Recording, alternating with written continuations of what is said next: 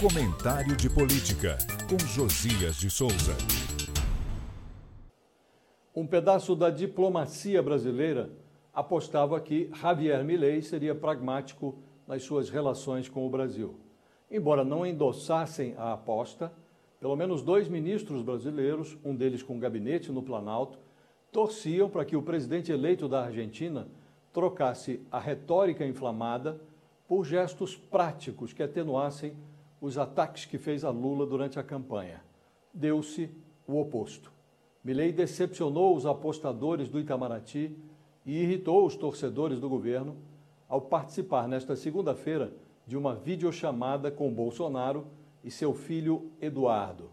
Na noite da véspera, Lula reconhecera a legitimidade da vitória de Milei. Numa postagem nas redes sociais, desejou boa sorte e êxito ao novo governo. Sem mencionar o nome do vitorioso, realçou que o Brasil sempre estará à disposição para trabalhar junto com nossos irmãos argentinos. Lula esperava uma reação amistosa de Milei. Recebeu uma cotovelada. Ao convidar Bolsonaro para sua posse, obtendo dele resposta positiva, Milei como que desconvidou Lula, a quem chamou durante a campanha de corrupto e comunista. Assessor internacional da presidência, o embaixador Celso Amorim praticamente descartou a ida de Lula a Buenos Aires no dia 10 de dezembro.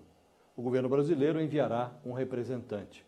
Esboça-se para os próximos anos um relacionamento glacial entre o Planalto e a Casa Rosada, com a mesma ausência de diálogo que marcou as relações entre Bolsonaro e o argentino Alberto Fernandes.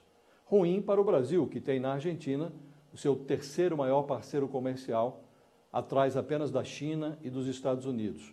Pior para a Argentina, às voltas com uma ruína econômica que desaconselharia o desprezo de Milei pelos negócios com o mercado brasileiro.